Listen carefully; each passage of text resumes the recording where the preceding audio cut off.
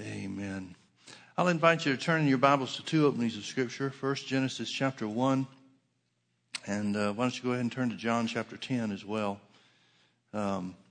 We've been teaching a series on authority, the authority of the believer, the authority that belongs to us here on the earth as delivered to us by the Father at the beginning in the creation.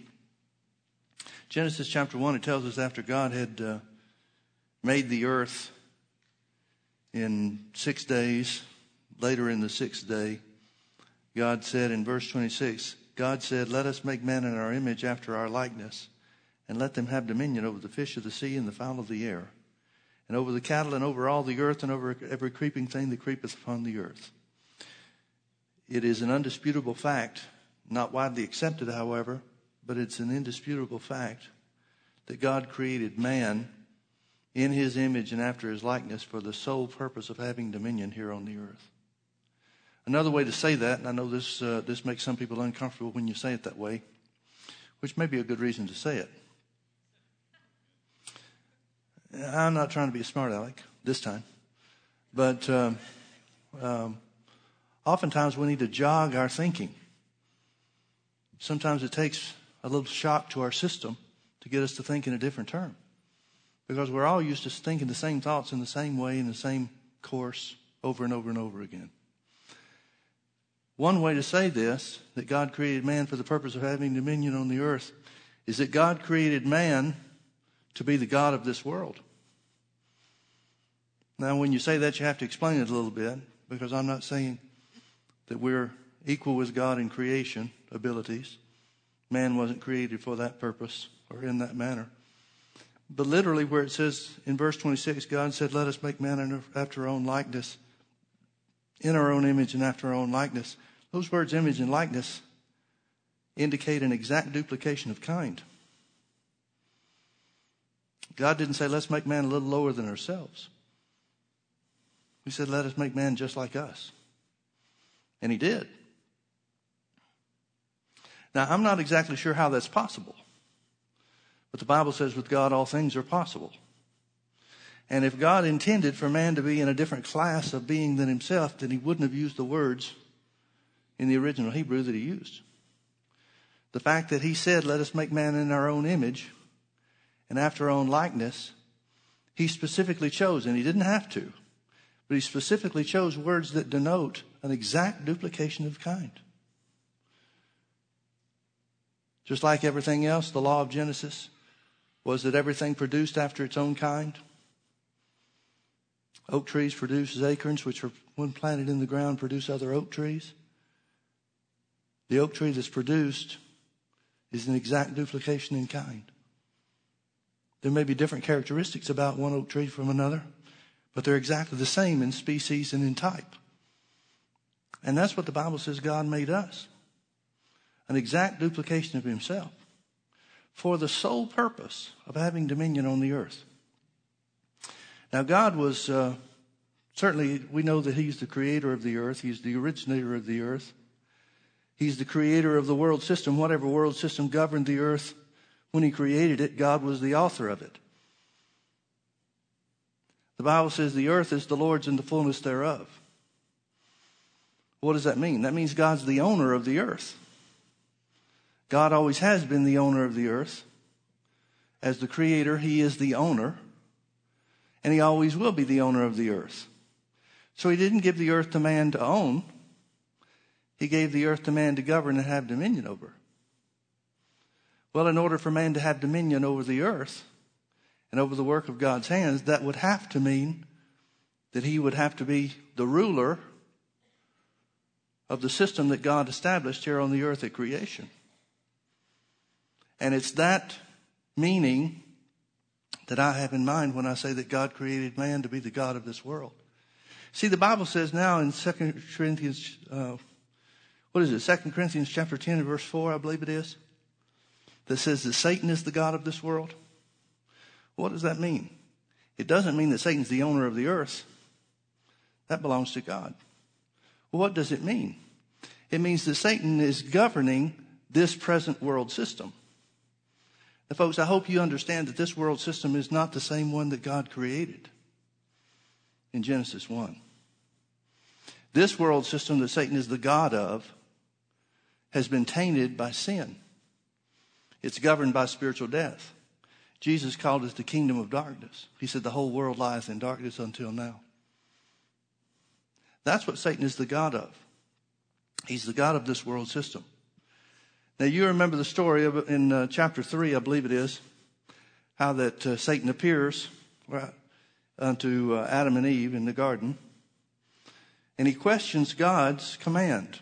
God has already told Adam and Eve that they could have the fruit of every tree in the garden except one, the tree of the knowledge of good and evil. The Amplified, I believe, calls it the tree of blessing and calamity. And God told him, in the day you eat thereof, you shall surely die. Now what he's saying is, in the day that you eat thereof, this world system becomes corrupted. Your nature changes and the whole system that governs the world becomes corrupted. It's not a new system. It's a corruption of the original system. Well, in chapter 3, Satan appears to him in the garden and he questions God. He said, has God said? Has God said? Folks, that's always the way the devil works. He'll always raise questions in your mind as to the words of God or the meaning thereof. So he said, has God said, you shall not eat of every tree of the garden? And the woman said, we can eat of the fruit of the trees of the garden except one, the one that's in the midst of the garden. God said, don't eat of it, neither touch it, lest you die. And the serpent said unto the woman, you shall not surely die. For God does know that in the day you eat thereof, then your eyes shall be opened, and you shall be as gods, knowing good and evil. Now there must have been some kind of attraction. There must have been some kind of enticement to his meaning, you shall be as gods, knowing good and evil. Well, if they were the rulers of this world system, which they were, then they're already as gods in the earth. They're the highest class of being that there is. You remember we looked at Psalm 8, verse 2, where the angels at creation, when God said, let us make man in our own image and let him have dominion over the works of our hands. The angels said, what is man that thou art mindful of him? And the Son of Man that you visit him. You've crowned him with glory and honor, and you've put the work of your hands under his dominion and under his control. So the angels are apparently not in the same class as man, because they're amazed when God comes up with this idea and declares his idea to make this thing called man. So man wasn't made in the nature or after the likeness of angels, but on a higher class of being.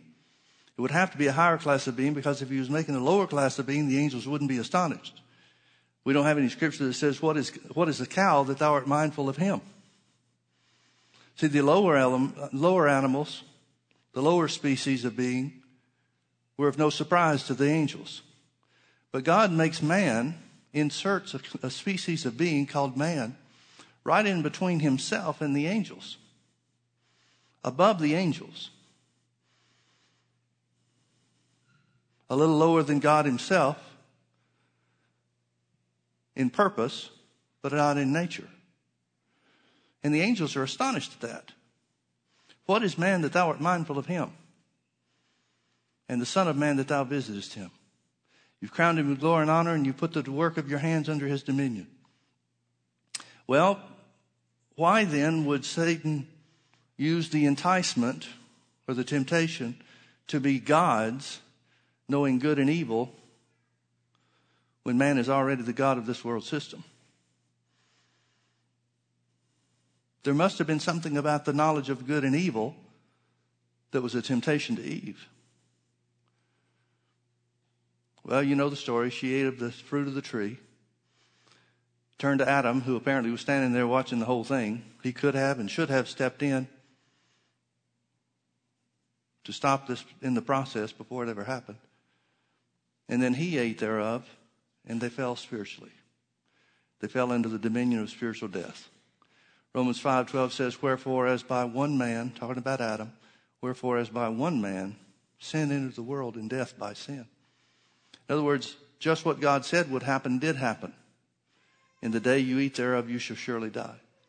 Well, the death he's talking about can't be physical death because they didn't die physically.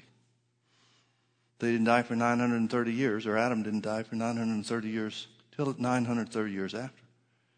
Well, what death did they die? Spiritual death. The life of God and the light of God within their spirit that made them one with him, that made them in his same class of being, and that supplied the source of their life and their well-being, that light was extinguished. I can't emphasize this enough. I know I say it over and over again, but I can't emphasize this enough. Once that happened, God lost access to his creation. Now, some people will balk at that because they'll say, well, no, wait a minute. God's all powerful. God can do anything.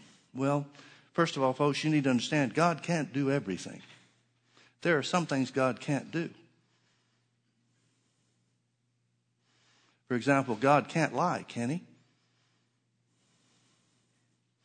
Well, if God can't lie, then that means there are certain things God can't do. Now, why can't God do certain things? Why are there things that God can't do? Because he's limited himself by his word. Psalm 138 says God has exalted his word above his name. That means he's limited his power, he's limited his actions, he's limited his activities to what his word says that he will do. Well, one of the things that he's done, since he can't lie, is that he gave man authority over the earth. If God came in after the fall of man and reworked the system, that would make him a liar. He couldn't come in and retake the authority of the earth back upon himself because he's delivered that to man. See, that authority was given to man from the beginning, and it's never been rescinded. Now, that's something that's just dawned on me in recent times. Because I used to think, and you've probably heard me even say this, I used to think that man lost his authority here on the earth. But he couldn't have lost his authority when he fell. He couldn't have. Because the Bible tells us, for example, many times, many different places, different ways. But for example, in Numbers chapter 14, after Israel comes to the edge of the promised land, the 12 spies go into Kadesh Barnea and spy out the land, the promised land. They come back and they show the fruit of the land, and then 10 of them deliver an evil report. You remember the story? 10 of them said there are giants in the land and we're like grasshoppers in their sight, and that's the way we see ourselves too. Caleb and Joshua kept a good report, and they said, God's for us. He's on our side. Don't be afraid of the people. God will deliver the land into our hands. But the people, the congregation, however many millions of people there were, lifted up their voice and wept that night and began to cry and began to wail and moan and say, oh, it'd been better for us to have died in Egypt or to die in the wilderness. Well, God said in Numbers chapter 14, I think it's verse 26, God said that there was an unchanging law. Now, this is an unchanging, an everlasting law that didn't begin at that point in time, but that it had always been in effect. It began at the creation. He said, as truly as I live, saith the Lord, I will do unto them as they have spoken in my ears. Well, if man lost his authority when he fell in the Garden of Eden, where did he get it back? See, God's saying clearly that man has authority. He's saying through his words, I will deal with mankind.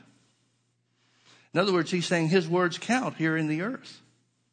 Well, there was nothing that happened between Adam and Numbers chapter 14 when Moses is the leader of the children of Israel. There's nothing that's happened there that's given man back authority.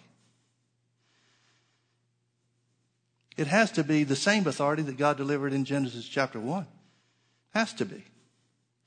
Well, if man didn't lose his authority, what did happen? You remember Jesus in Matthew chapter 7, it says Jesus went about the cities and villages teaching in the synagogues, and the people were astonished at his doctrine, for he taught them how to hold authority. See, Jesus didn't start teaching on authority after he was raised from the dead. He's teaching on authority when he's here in his earthly ministry, when man's still subject to the law of sin and death. because man still had authority. Well, then what happened? What did man lose? Well, his spiritual nature changed, most importantly. But that's when the corruption of this world system came in. I was thinking the other day, meditating on some of these things, years ago, probably 10, maybe 12, maybe even longer than that. But anyway, a number of years ago, at least 10, I ran into a situation. Things were a lot different in the computer world then than they are now. Virus software and spyware and malware and all that kind of stuff was different then than it is now, much less advanced. And I had a computer at the office that somehow or another got infected with some computer virus, and they worked on it, and nobody could do anything about it. Maybe we had the wrong people working on it, I don't know. But the bottom line is, I was going to have to wipe my computer clean or get a new computer if I was going to get the thing to work right. Well, we figured, because of the age of the one that I had, that it would be better off for us just to get a new computer. Well, I did. Got a brand new computer. It had all the bells and whistles. It was fast for its day and all this kind of stuff. I was really looking forward to it. This is going to be great. Been dealing with this computer problem for many months. Now finally it's going to be behind me and over. Well, I saw an advertisement for a program that helps you move your programs from your old computer to a new computer when you get your new one. Well, I'm not a computer guy. So I thought, this is great. Look at all the time it'll save me. One program installed instead of doing them all individually and going back and taking them the time to do them again and again and again and all that kind of stuff. Well, you're ahead of me. I know you already know the end of this story.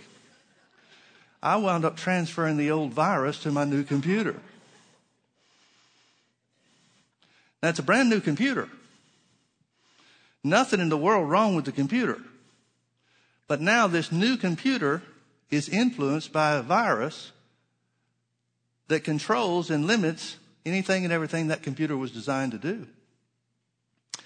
I think there's some similarities to the corruption of this world system when the law of sin and death began to operate in this world. Nothing wrong with the original system. Nothing wrong with the original earth. But now everything about it is being governed or at least influenced by this computer virus called spiritual death. So what happened? Man didn't lose his authority. But because of the influence of spiritual death, it's now entered into the scene and governs everything about the operation of this earth and the world system that God created. Now thorns and thistles begin to grow in the garden. Now sickness and disease become something that man has to be concerned with. Failure, which was never intended by God to be an option, becomes relevant. The system is corrupted. Now we know as a result of that corruption that Satan is able to govern the operation of this earth. And just the way, well, I told you to turn to John chapter 10. Why don't we go there for a moment and see a couple of scriptures there before I continue my comments. Notice that Satan's only opportunity to get involved in this world system, to get involved in the operation of this world that's governed by man, who's been given authority over the system. His only opportunity to get involved, his only opportunity to step in between God and man, is quite simply to get man to misuse his authority. Satan had no authority of his own. His only opportunity to get involved, and unfortunately he was successful, but his only opportunity to get involved is to get man to misuse the authority that God has given him. Now, folks, that hadn't changed. Satan didn't gain some kind of power after this system that God created was corrupted. He didn't gain some kind of power to control things. He didn't gain some kind of power to control your life. His only operation, the only way he can be successful in his operation, is the same now as it was in the beginning, and that is to get you to misuse your authority just like he got Adam and Eve to misuse theirs. The devil would have you think that he's some big bad dude, but he is completely without authority. He didn't gain authority when sin and death entered the scene. He just corrupted the system. Now in John chapter 10, Jesus says, beginning in verse 1, he said, "Verily, verily, I say unto you." Anytime Jesus said, "Verily, verily," he's making a point and he's saying, "Truly, truly, this is the way it is." Now the only time you can find in the scripture where Jesus says something beginning with "Verily, verily," he's really trying to make a point. In other words, that's a signal that this is not just an ordinary statement. Pay attention to what I'm about to say.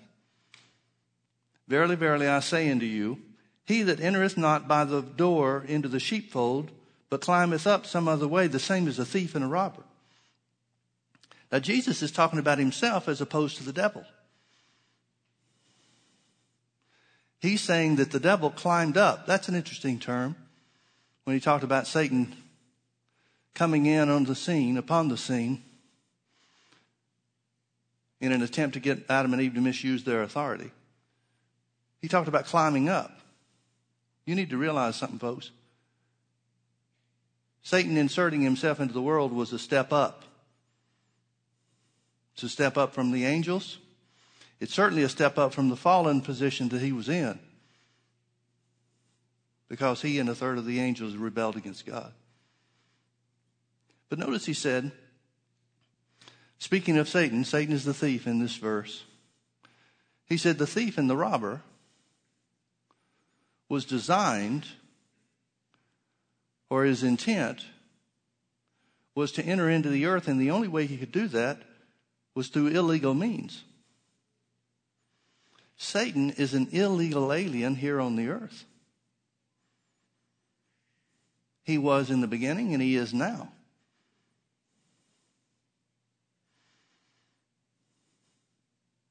Now things have changed over the last few years, where the immigration station conditions of the country are concerned, and we've got some real problems that are going to have to be dealt with somewhere along the way.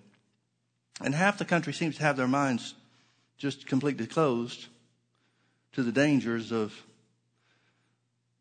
what should be and is called, from a legal standpoint, illegal immigration.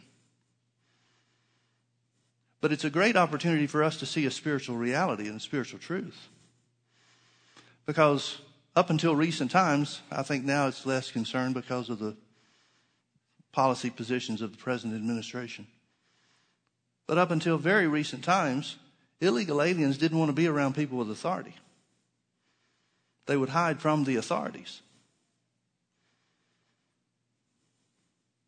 Because when those in authority uncover the illegal nature of those aliens, they would be in a position to do something about it. Well, the same thing is true spiritually. When you come to realize that Satan is an illegal alien here in this world system, even though he clearly has influence in this world system, he's the one that brought the corruption to the world system and continues to manipulate it through enticing people who have authority to misuse that authority. When people with authority find those illegal aliens, ideally, legally, those illegals are deported.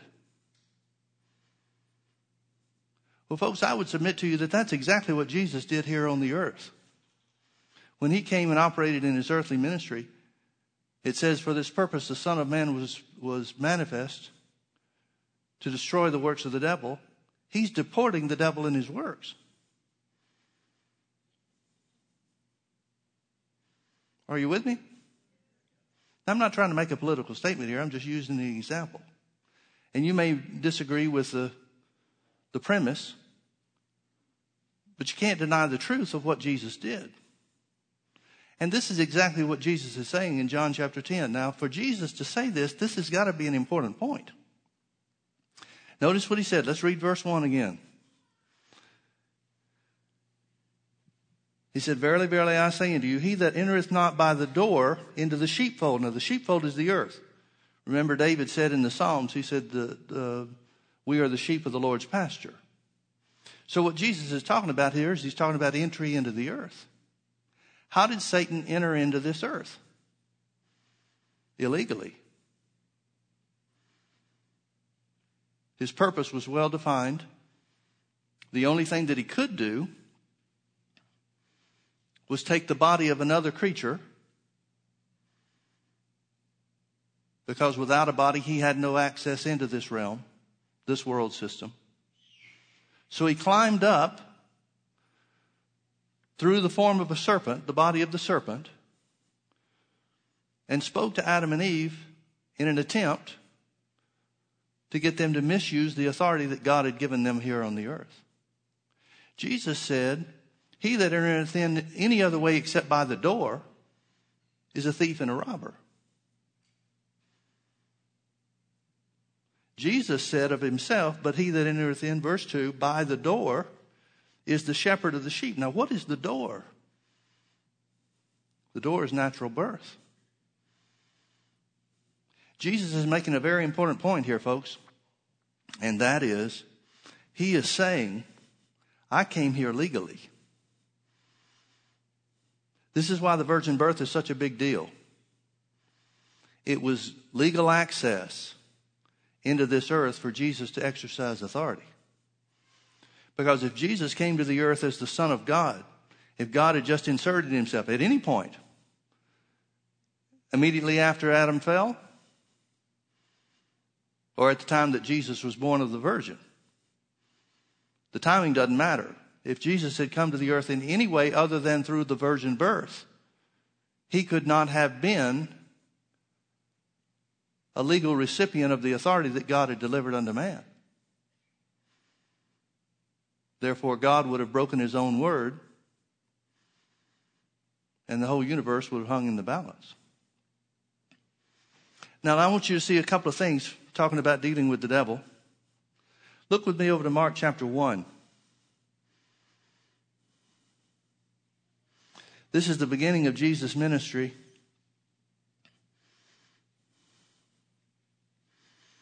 Beginning in verse 21, it says, "And they went into Capernaum, and straightway on the Sabbath day he entered into the synagogue and taught. And they were astonished at his doctrine, for he taught them as one that had authority." This is a verse of scripture that we referred to. We referred to Matthew's account. The wording is better in Matthew than it is in Mark.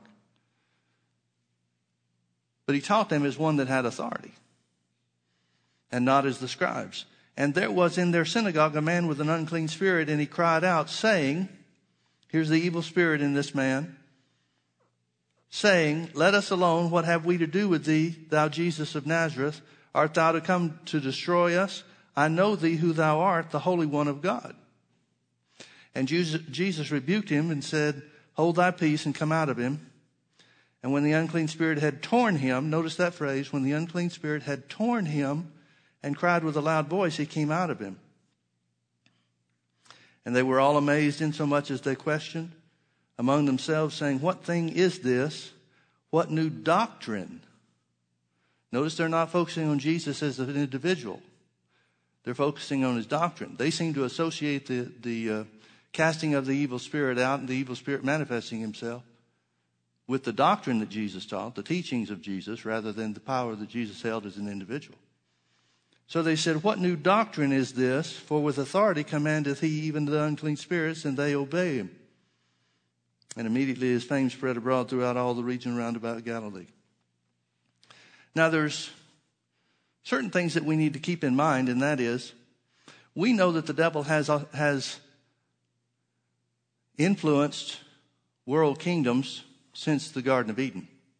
You remember in Daniel chapter 10, for example, it tells us a story of how that Daniel had read in Jeremiah's prophecy about how long Israel would be in captivity to Babylon. It was to be 70 years, as was prophesied by Jeremiah, and that 70-year period is coming to a close. So Daniel sets his face to fast and to seek God about Israel being delivered.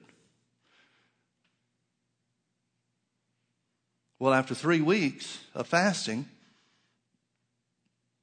the angel appears to him and says to him that from the first day that you set your face to seek the Lord, I was sent to give you the answer. He said, and I am come for your words. In other words, God's answer was sent and dispatched immediately from heaven to give Daniel the understanding about the deliverance of Israel from Babylonian captivity. But then he goes further and he says, but the prince of the kingdom of Persia withstood me. The prince of the kingdom of Persia withstood me. In other words, he's saying there's a spiritual influence over the Babylonian kingdom. Well, remember the Bible says we wrestle not against flesh and blood, but against principalities and powers and rulers of the darkness of this world and spiritual wickedness in high or heavenly places. That's where our enemy is. It's in the spirit realm, not in the natural realm. But the Babylonian king is doing some things against Israel, and he's certainly operating wickedly. Why is that? Because of the influence of these evil spirits over him as a ruler and as the king. And the angel that appears to Daniel, who's telling him these things, he says, the prince of the kingdom of Persia withstood me, but lo, Michael, one of the archangels, one of the premier or chief angels, came and helped me. The indication is, if Michael hadn't come to help him, he would have been delayed even longer. I wonder how many times that fits the situations that we're in, where people come away thinking that God didn't hear and answer their prayer, and in fact, they gave up before the answer got through. And then they go out and say, well, that faith stuff doesn't work. The Bible can't mean what it says it means, because it didn't work for me. Well, now what is going on there? Satan is certainly operating as a hindrance, an obstacle between God and his man. Now the devil can't stop things that we hold fast to in faith, but he can delay them apparently. You remember Jesus in Luke chapter 4, when he was tempted of the devil after 40 days of fasting. Jesus became hungry. And that's when the devil appeared to him and said, if you're the Son of God, command these stones that they may be made bread. Let me ask you a question. How does the Son of God get hungry?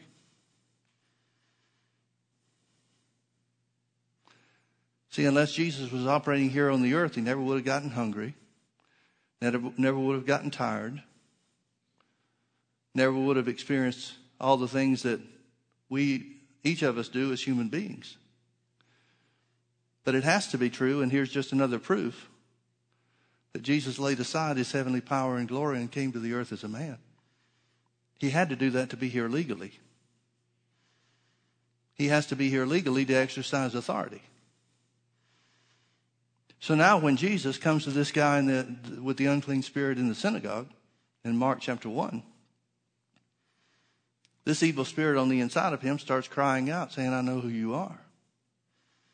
Now notice who he said that he thought he was. Notice who the evil spirit said that he thought Jesus was.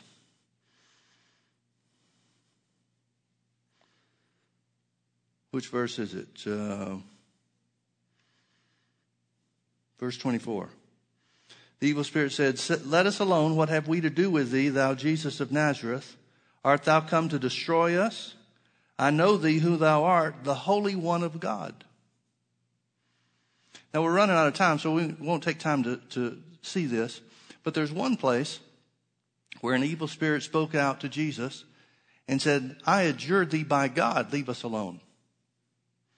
Now what in the world is an evil spirit calling on God's help for Jesus to leave him alone for? Well, that'll make you scratch your head, won't it? I didn't know evil spirits were operating in a position where they could call on God to help. Well, they're not. There's got to be another explanation. Well, what is that explanation? Very simply, the devils know that God's word is more true than we as believers accept. He knows that he's here illegally, having followed his master Satan into access of this world. And he knows that God has given an unrescinded blessing to mankind to have authority on the earth. So if Jesus is coming to the earth as the Son of God, the Holy One of God, then Jesus is acting illegally. He's acting illegally. And that's what the evil spirits are bringing to attention. See, apparently the devil nor any of the fallen angels had any understanding of the importance of the virgin birth. Jesus rebukes him, tells him to hold your peace. Now that could mean one of two things. Either he's trying to tell the devil, trying to deny the devil any opportunity to speak whatsoever, or he's trying to stop him from identifying him, Jesus, as the Son of God.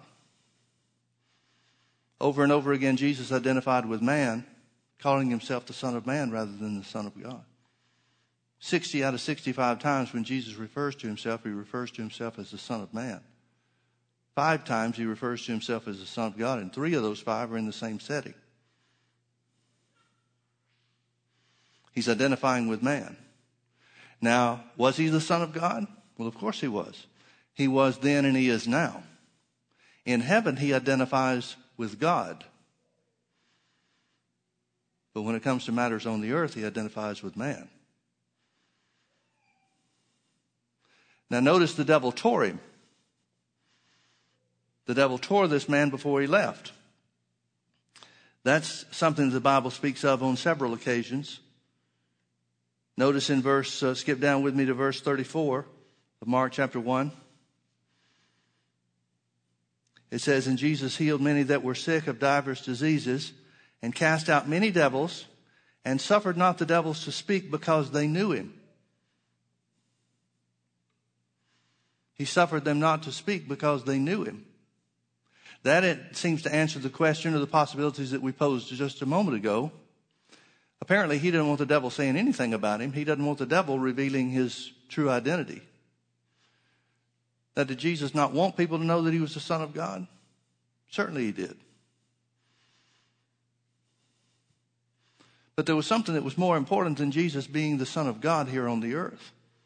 And that was that he was the Son of Man. Look with me over to John chapter 5 real quick. Jesus says something that is of utmost importance. John chapter 5. Notice in verse 26. Jesus said, "For as the Father has life in himself." In other words, Jesus has the same eternal life in him here in the earth, when he was here in the earth, as God has in heaven. "For as the Father has life in himself, so has he given to the Son of Man to have life in himself." Notice verse 27, "And has given him," God has given him authority to execute judgment also, because he's the Son of Man. Jesus had authority to execute judgment here on the earth. Now, what judgment did Jesus execute? Did Jesus go around and say, "You're a sinner, that's it for you," and then they died? See, that's the principle by which most people think of the judgment of God. They think of the destruction of man when they think of the judgment of God. But Jesus didn't come to execute judgment on man. He came to execute judgment on the devil and his corruption of God's system.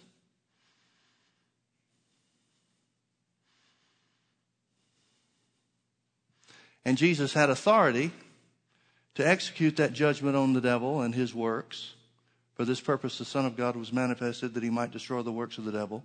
He's executing justice or judgment. Well, justice, that would be a true statement too. He's executing judgment on the works of the devil, because it's a product of the spiritual death that is now ruling over the God system. Was then, still is now. So he's executing judgment on sickness and disease. He's executing judgment on poverty and lack. He's executing judgment on failure and inadequacy. He's executing judgment on everything that we can identify as a part of Satan's kingdom or the corruption of God's original system. Now, why did he have authority? Why was he given authority to execute judgment upon those things? Because he was the Son of Man. Another way to say that is because he was born of a woman. Again, that's why the virgin birth was so important.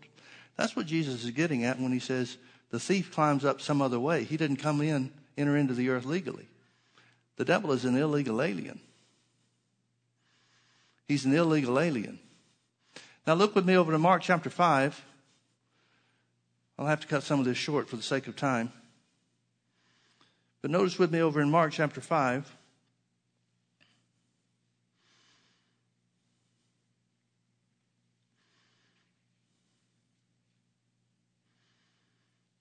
We'll start reading in verse 1. And they came over into the other side of the sea, into the country of the Gadarenes. And when he was come out of the ship, immediately there met him out of the tombs a man with an unclean spirit, who had his dwelling among the tombs, and no man could bind him, no, not with chains, because that he had been often bound with fetters and chains, and the chains had been plucked asunder by him, and the fetters broken in pieces. Neither could any man tame him. And always, night and day, it was relentless, it was no letting up. And always, night and day, he was in the mountains and in the tombs, crying and cutting himself with stones. But when he saw Jesus afar off, he ran and worshipped him, and cried with a loud voice and said, What have I to do with thee, thou Jesus, thou Son of the Most High?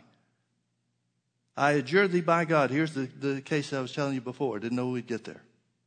I adjure thee by God that thou torment me not. For Jesus had said unto him, Come out of the man, thou unclean spirit. And he asked him, What is thy name? And he answered, saying, My name is Legion, for we are many. Seems to be one in charge of a group. My name is Legion, for we are many. And he besought him much that he would not send them away out of the country. Now there was nigh or near unto the mountains a great herd of swine feeding. And all the devils besought him, saying, Send us into the swine, that we may enter into them. And forthwith Jesus gave them leave, and the unclean spirits went out and entered into the swine. And the herd ran violently down a steep place into the sea. There were about 2,000, and were choked in the sea. And they that fed the swine fled and told it in the city and in the country.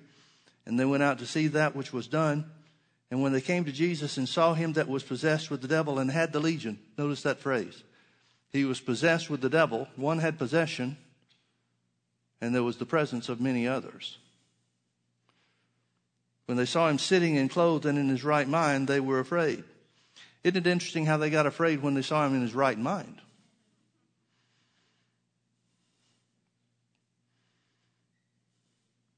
Now here's the point I want you to see. Here's the devil speaking again. I say the devil, I'm talking about evil spirits under the devil's authority. To some degree, they're under the devil's direction. But don't get the idea that the devil has a highly organized system. There's nothing about the devil that's organized. I see the devil's system and evil spirits operating in the world as a chaotic mess.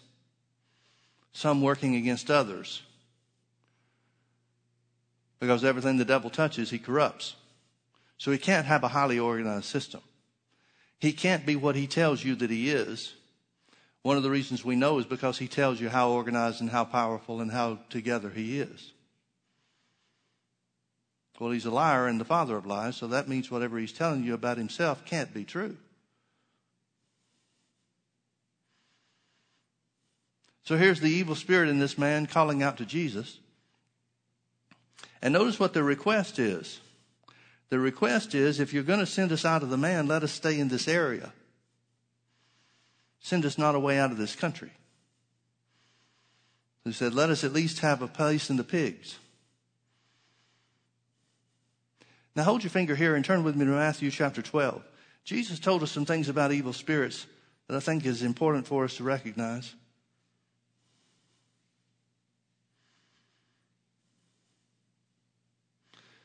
Matthew chapter 12.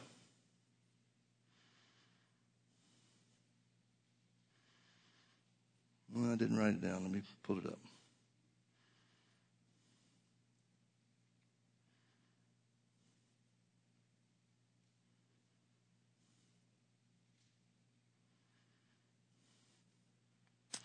Let's start reading in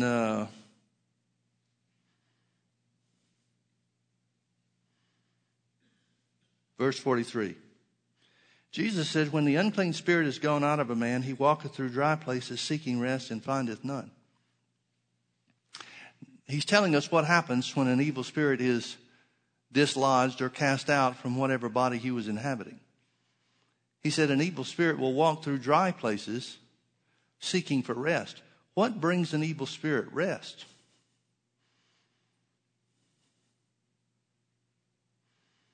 We know that they're waiting for something specific. We've gotten 2 occasions, with many others we could look at, but we've seen 2 occasions already where evil spirits have cried out and asked if Jesus was here to destroy them in one case, in another case to torment us before the time. They know there's a time coming when they'll be destroyed, cast into the lake of fire with Satan. They know this. It's good for you to know that. See, the devil wants to talk to you about how he's going to hinder you in your future. You need to be equipped to talk to him about his future.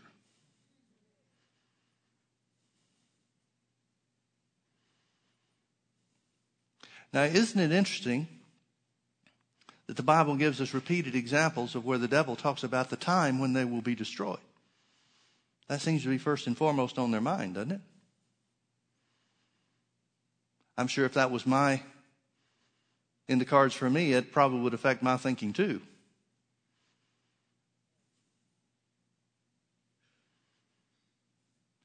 So the only thing that's going to bring an evil spirit rest is the opportunity to have expression here in this realm, this earthly realm. And please get this, folks. The devil, unless he inhabits someone or influences the misuse of their authority, the devil has no place whatsoever in this realm. None whatsoever. Jesus did not treat the devil with a lot of respect. He did not treat the devil as an equal enemy. He did not consider the devil to be a worthy adversary. He answered him with the word and commanded evil spirits to shut up and come out.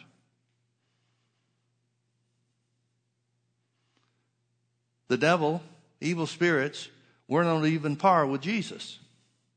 Yeah, but that was Jesus, some would say. And Jesus was the Son of God. Well, yeah, Jesus was the Son of God.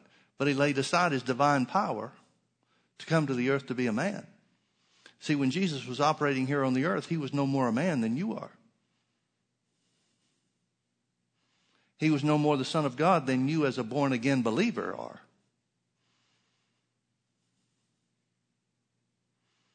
That's hard for us to accept because we've thought contrary to that truth for so long.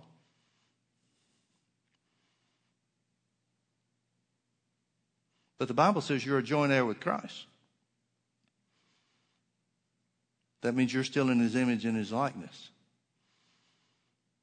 That means you're an heir, co-equal with him in authority here on the earth. Actually, a better way to say that is you're co-equal with his authority when he was here on the earth. Jesus has no authority on the earth now except through the body of Christ. Or maybe a better way to say that is he has no way to exercise the authority that he has in heaven and in earth. He has all authority in heaven and earth. He has the opportunity to exercise his authority in heaven without any help. But if he's going to exercise any authority in the earth, it has to be through his body. You got to have a body to have authority here on the earth. The only body Jesus has on the earth now is you.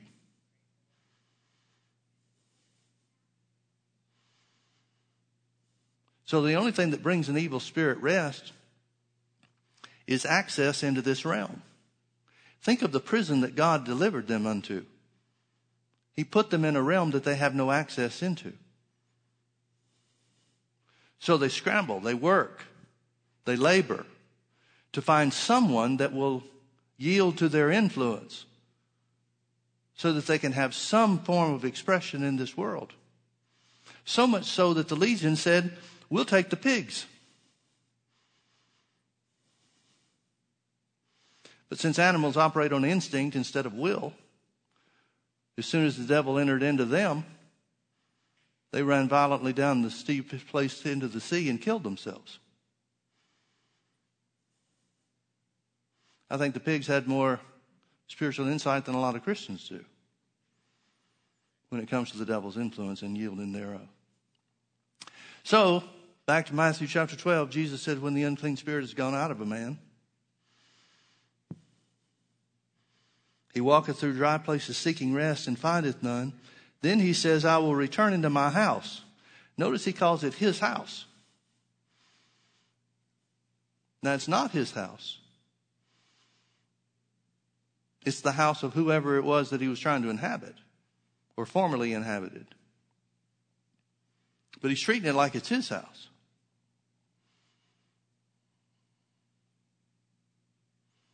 When we yield to the devil's influence, the devil claims our bodies as his own. Now, I'm not talking about possession. I'm talking about demonic influence. I'm talking about his attitude toward it.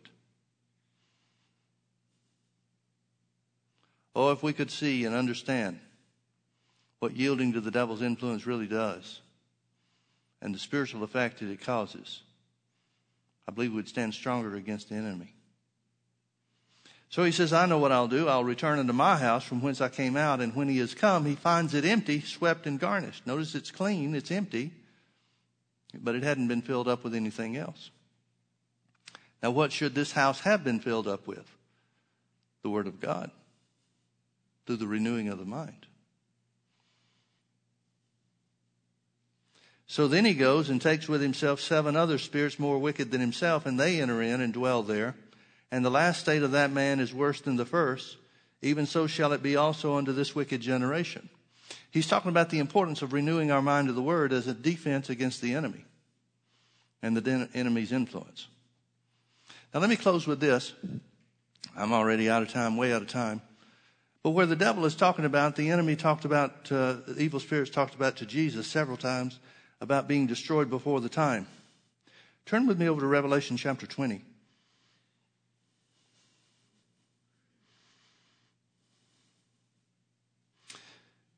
In Luke chapter 10, Jesus delegated his authority to the 70. He sends them out and tells them to go into whatsoever city they enter. If the city receives them, then to heal the sick that are in and tell them the kingdom of God has come nigh. Well, the 70 return in verse 17. The 70 returned with great joy and said, Lord, even the devils are subject unto us in your name. Now, Jesus had not said anything about casting out devils, but since they were with Jesus on a daily basis, I'm sure they had seen Jesus cast out devils many times. So when they came upon situations where the devil was exerting himself, they cast him out, and they found out that the devils were subject to them in the name of Jesus. And Jesus says, he responds and he says, I beheld Satan fall as lightning from heaven. Now, he can't be saying, I just saw Satan fall when you used my name. So what is he talking about? Well, he has to be talking about when Jesus defeated the enemy. God defeated the enemy and cast out the devil with 1/3 of his angels. He was cast into the earth. That was before the creation account. When God put man in the Garden of Eden and said, dress and keep, which means guard and protect the garden, Satan was already here. It's an interesting thought, worth considering, I believe, to realize that God was not concerned about the presence of Satan. Well, if God wasn't concerned about the presence of Satan, then we shouldn't be concerned about the presence of Satan. God knows that what he gave man was sufficient to overcome the devil's influence if he hadn't misused his authority. How much more do we have what we need to overcome the devil's influence since we've been born again and given the authority in the name of Jesus? So many people are trying to get rid of the devil. Don't be concerned about getting rid of him. Just exercise authority over him. So Jesus said, I beheld Satan fall as lightning from heaven. Nevertheless, in this, rejoice not that the devils are subject unto you, but rejoice because your names are written down in heaven. In other words, he said, having authority over the devil is a good thing, but don't get carried away by that. Realize that your relationship with God is the key of primary importance. Well, Revelation chapter 12 tells us about when Satan was cast down to the earth. It tells us about God's plan of redemption. Revelation chapter 20 tells us about the day that the enemy is destroyed. And I saw an angel, verse 1, and I saw an angel come down from heaven, having the key of the bottomless pit and a great chain in his hand. And he laid hold on the dragon, that old serpent, which is the devil and Satan, and bound him 1,000 years, and cast him into the bottomless pit and shut him up, and set a seal upon him that he should deceive the nations no more till the 1,000 years should be fulfilled. And after that he must be loosed for a little season. Skip down with me to verse 7. And when the 1,000 years were expired, Satan shall be loosed out of his prison, and shall go out to deceive the nations which are in the four quarters of the earth, Gog and Magog, to gather them together to battle, the number of whom is as the sand of the seas. Talking about the battle of Armageddon. Now, folks, I want you to notice something. There's only one work the devil can do, and that's deception. It says that when the devil was cast into the bottomless pit, the end result was that he should deceive the nations no more for that 1,000 years. We call that 1,000 years the millennium. But as soon as he's let loose, he goes back to his own work, his old work, the only work that he can do, the only work that he ever does, which is to deceive. Now, we could substitute for the word deceive, we could substitute, for the sake of our discussion, it would hold true in nearly, if not every case. To deceive is an attempt to get you to misuse your authority. Because without your authority, he has none of his own. This deception it's talking about specifically has to do with the deception upon Gog and Magog, Russia and the leader of Russia, to wage war. Well, if Gog and Magog knew what the end result of that war was going to be, if they weren't deceived by the devil, there's no way they'd enter into it. Nobody is that stupid. But again, notice the devil's one and only one work is deception, to try to gain access to man's authority. He has none of his own. So we go out to deceive the nations which are in the four quarters of the earth, Gog and Magog, to gather them together to battle, the number of whom is as the sand of the sea. And they went up on the breadth of the earth and compassed the camp of the saints about, and the beloved city, talking about Jerusalem, and fire came down from God out of heaven and devoured them. And the devil that deceived them was cast into the lake of fire. Here's the devil's future. Here's the evil spirit's future. This is why they're saying to Jesus, I know who you are. You have the power as the Holy One of God to destroy us. Is that why you've come? So they were cast into the lake of fire and brimstone, where the beast and the false prophet are, and shall be tormented. Notice what destruction is. It's not the ceasing of existence when it comes to the devil and evil spirits. They were cast into the lake of fire and brimstone, and shall be tormented day and night forever and ever. Now, my mind can't understand how long forever and ever is, but it's a pretty good stretch. This is one reason why I believe Paul said, for our light affliction, which does affect us for a little time, worketh in us a far more exceeding weight of glory. In other words, he's saying the devil has an opportunity to hinder us for a little time here on the earth. But there's going to be forever and forever torment on him. I think that's a fitting punishment, don't you?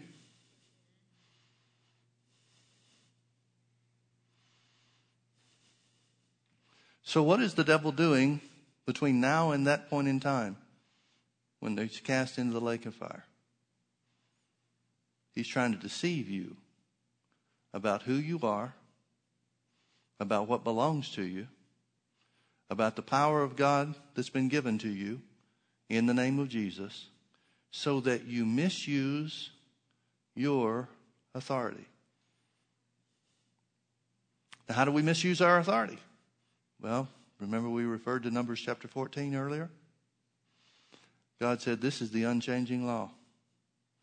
It'll be this way forever and ever. And folks, it's not just this way while we're here on the earth. It'll be this way forever and ever, meaning eternity. This is the way it works in heaven. As you have spoken in my ears, so shall I do unto you. He tries to get you to use your mouth, your tongue, your lips to speak words contrary to God's word. Remember, that was his original question to Eve. Has God said? He's trying to deceive her, to misuse her authority, to speak and act contrary or in opposition to what God said. It all comes down to the word. Here's what I mean specifically. You, through the exercise of your authority, the speaking of God's word, can deport Satan and every bit of his illegal activity against you. You can deport him from your life. You can stop him and destroy his works against you, just like Jesus came to the earth to destroy the works of the devil. That has to be true. It has to be true. See, folks, there is a very real or else where the devil is concerned. A very real or else. Can I tell you one story before we go? Jesus told about one vision. Brother Hagin told about one vision he had of Jesus. And of all the visions and all the things that he learned from Jesus, this is one that I think it stands out with me more than any of the others. And I'm just starting to gain some insight into why it had such an impact on me. Brother Hagin was ministering in a small church, little small church. And at that time, he was operating, it was kind of early in his ministry, and he was operating with the healing anointing in his hands. But when the Lord first appeared to him and gave him the healing anointing, he told him that it was an anointing to heal the sick, but that he was to lay his hands on people in a very specific way, one hand on their front and one hand on their back. He said, if that anointing that you feel in your hands jumps from hand to hand, it's the presence of an evil spirit. Now later on, he began to operate in discerning of spirits, so it didn't work that way for the entirety of his ministry. But at that point in time, it was that way. There was a man that came to the service, came up at the end of the service in the healing line. And he had, I don't remember what the condition was. If Brother Hagin ever said what the condition was, I don't recall it. But it was something that kept the man from being able to bend over. He was stiffened in such a way that there was no way he could bend over at the waist. Well, Brother Hagin laid his hands on him the way the Lord told him to, one in front, one in back. And he said that anointing began to jump from hand to hand. He said, so I knew it was the presence of an evil spirit.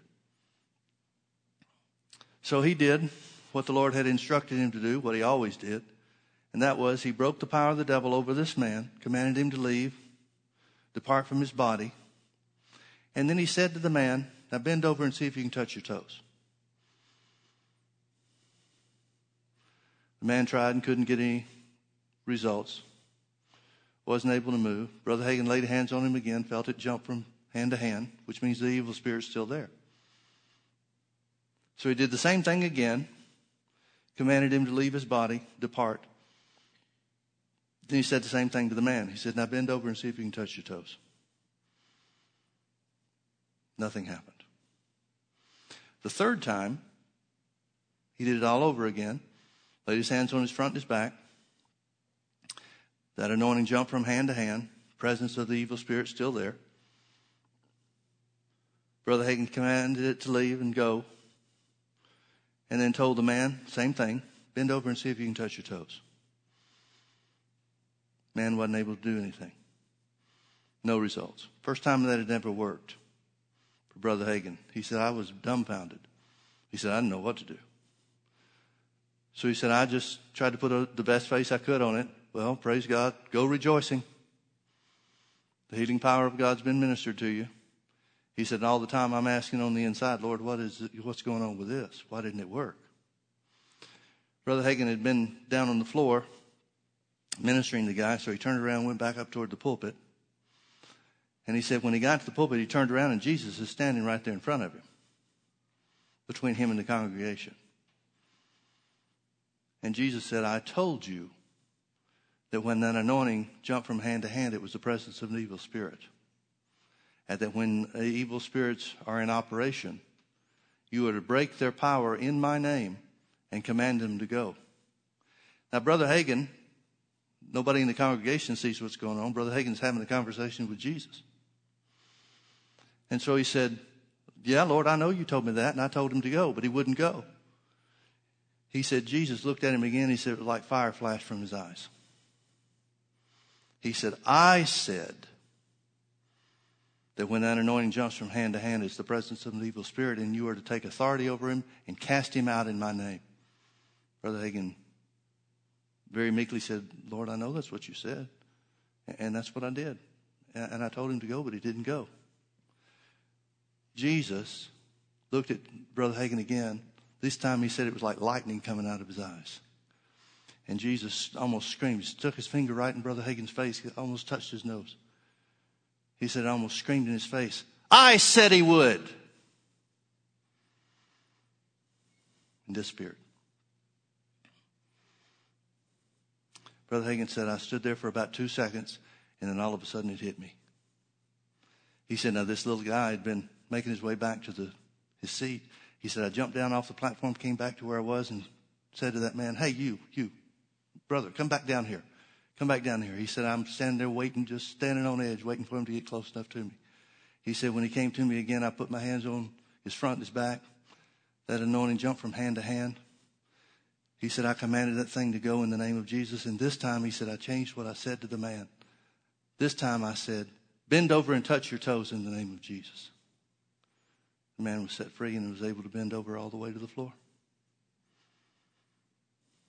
Now, what made the difference? The only difference was the first 3 times Brother Hagin said, see if you can bend over and touch your toes. The last time, he treated it as if it was done. He said, bend over and touch your toes in the name of Jesus. Folks, we need to realize and have an understanding that we have authority over the devil. And we need to exercise that. Let's pray. Father, thank you so much for your word. Thank you that it's true. We thank you that we've given authority over evil spirits to dislodge the work of the devil, to break the power of the devil in every respect. We recognize that the devil is an illegal alien operating against us. And we commit ourselves, Father, to refuse to accept his influence, to misuse our authority in any way whatsoever. Satan, we serve notice on you. We recognize that you are a defeated foe, that you are powerless to operate in this world, powerless to operate against us when we stand against you in the name of Jesus. Therefore, we declare that everything pertaining to the law of sin and death, sickness, disease, poverty, every aspect, every characteristic of spiritual death is broken over our lives. For the law of the Spirit of life in Christ Jesus has made us free. We determine now, as an act of our will and with the words of our mouth, we determine that we will walk in the freedom that Jesus has provided for us. Never again will we allow you to rob us of what Jesus purchased. Never again will we yield our authority to you to operate contrary to the will of God and the Word of God. We command you to go in the name of Jesus. Take your hand off of our finances in Jesus' name. Take your hand off of our businesses in Jesus' name. Take your hands off of our bodies in Jesus' name.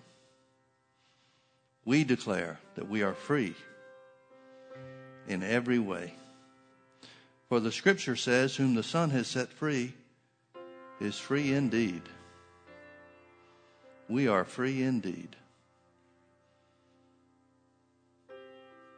In Jesus' name. If you agreed with that and said these things within your heart along with me, I want you to say amen. Hallelujah. The devil is no match for you. Did you hear me? The devil is no match for you.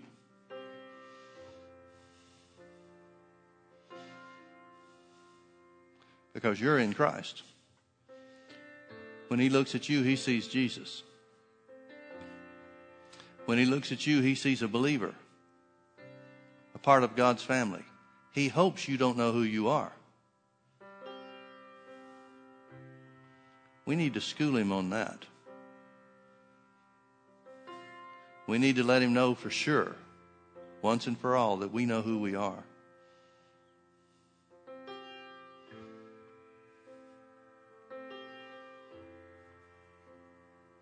In Jesus' name. Well, you better stand so I don't keep preaching.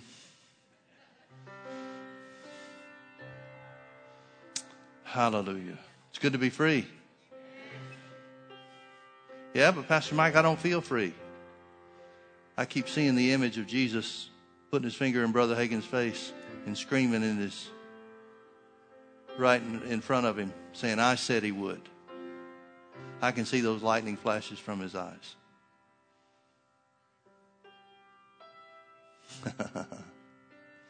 Say it with me. I'm free from all the power of the devil. In Jesus' name. Amen. God bless you. Thank you for being with us.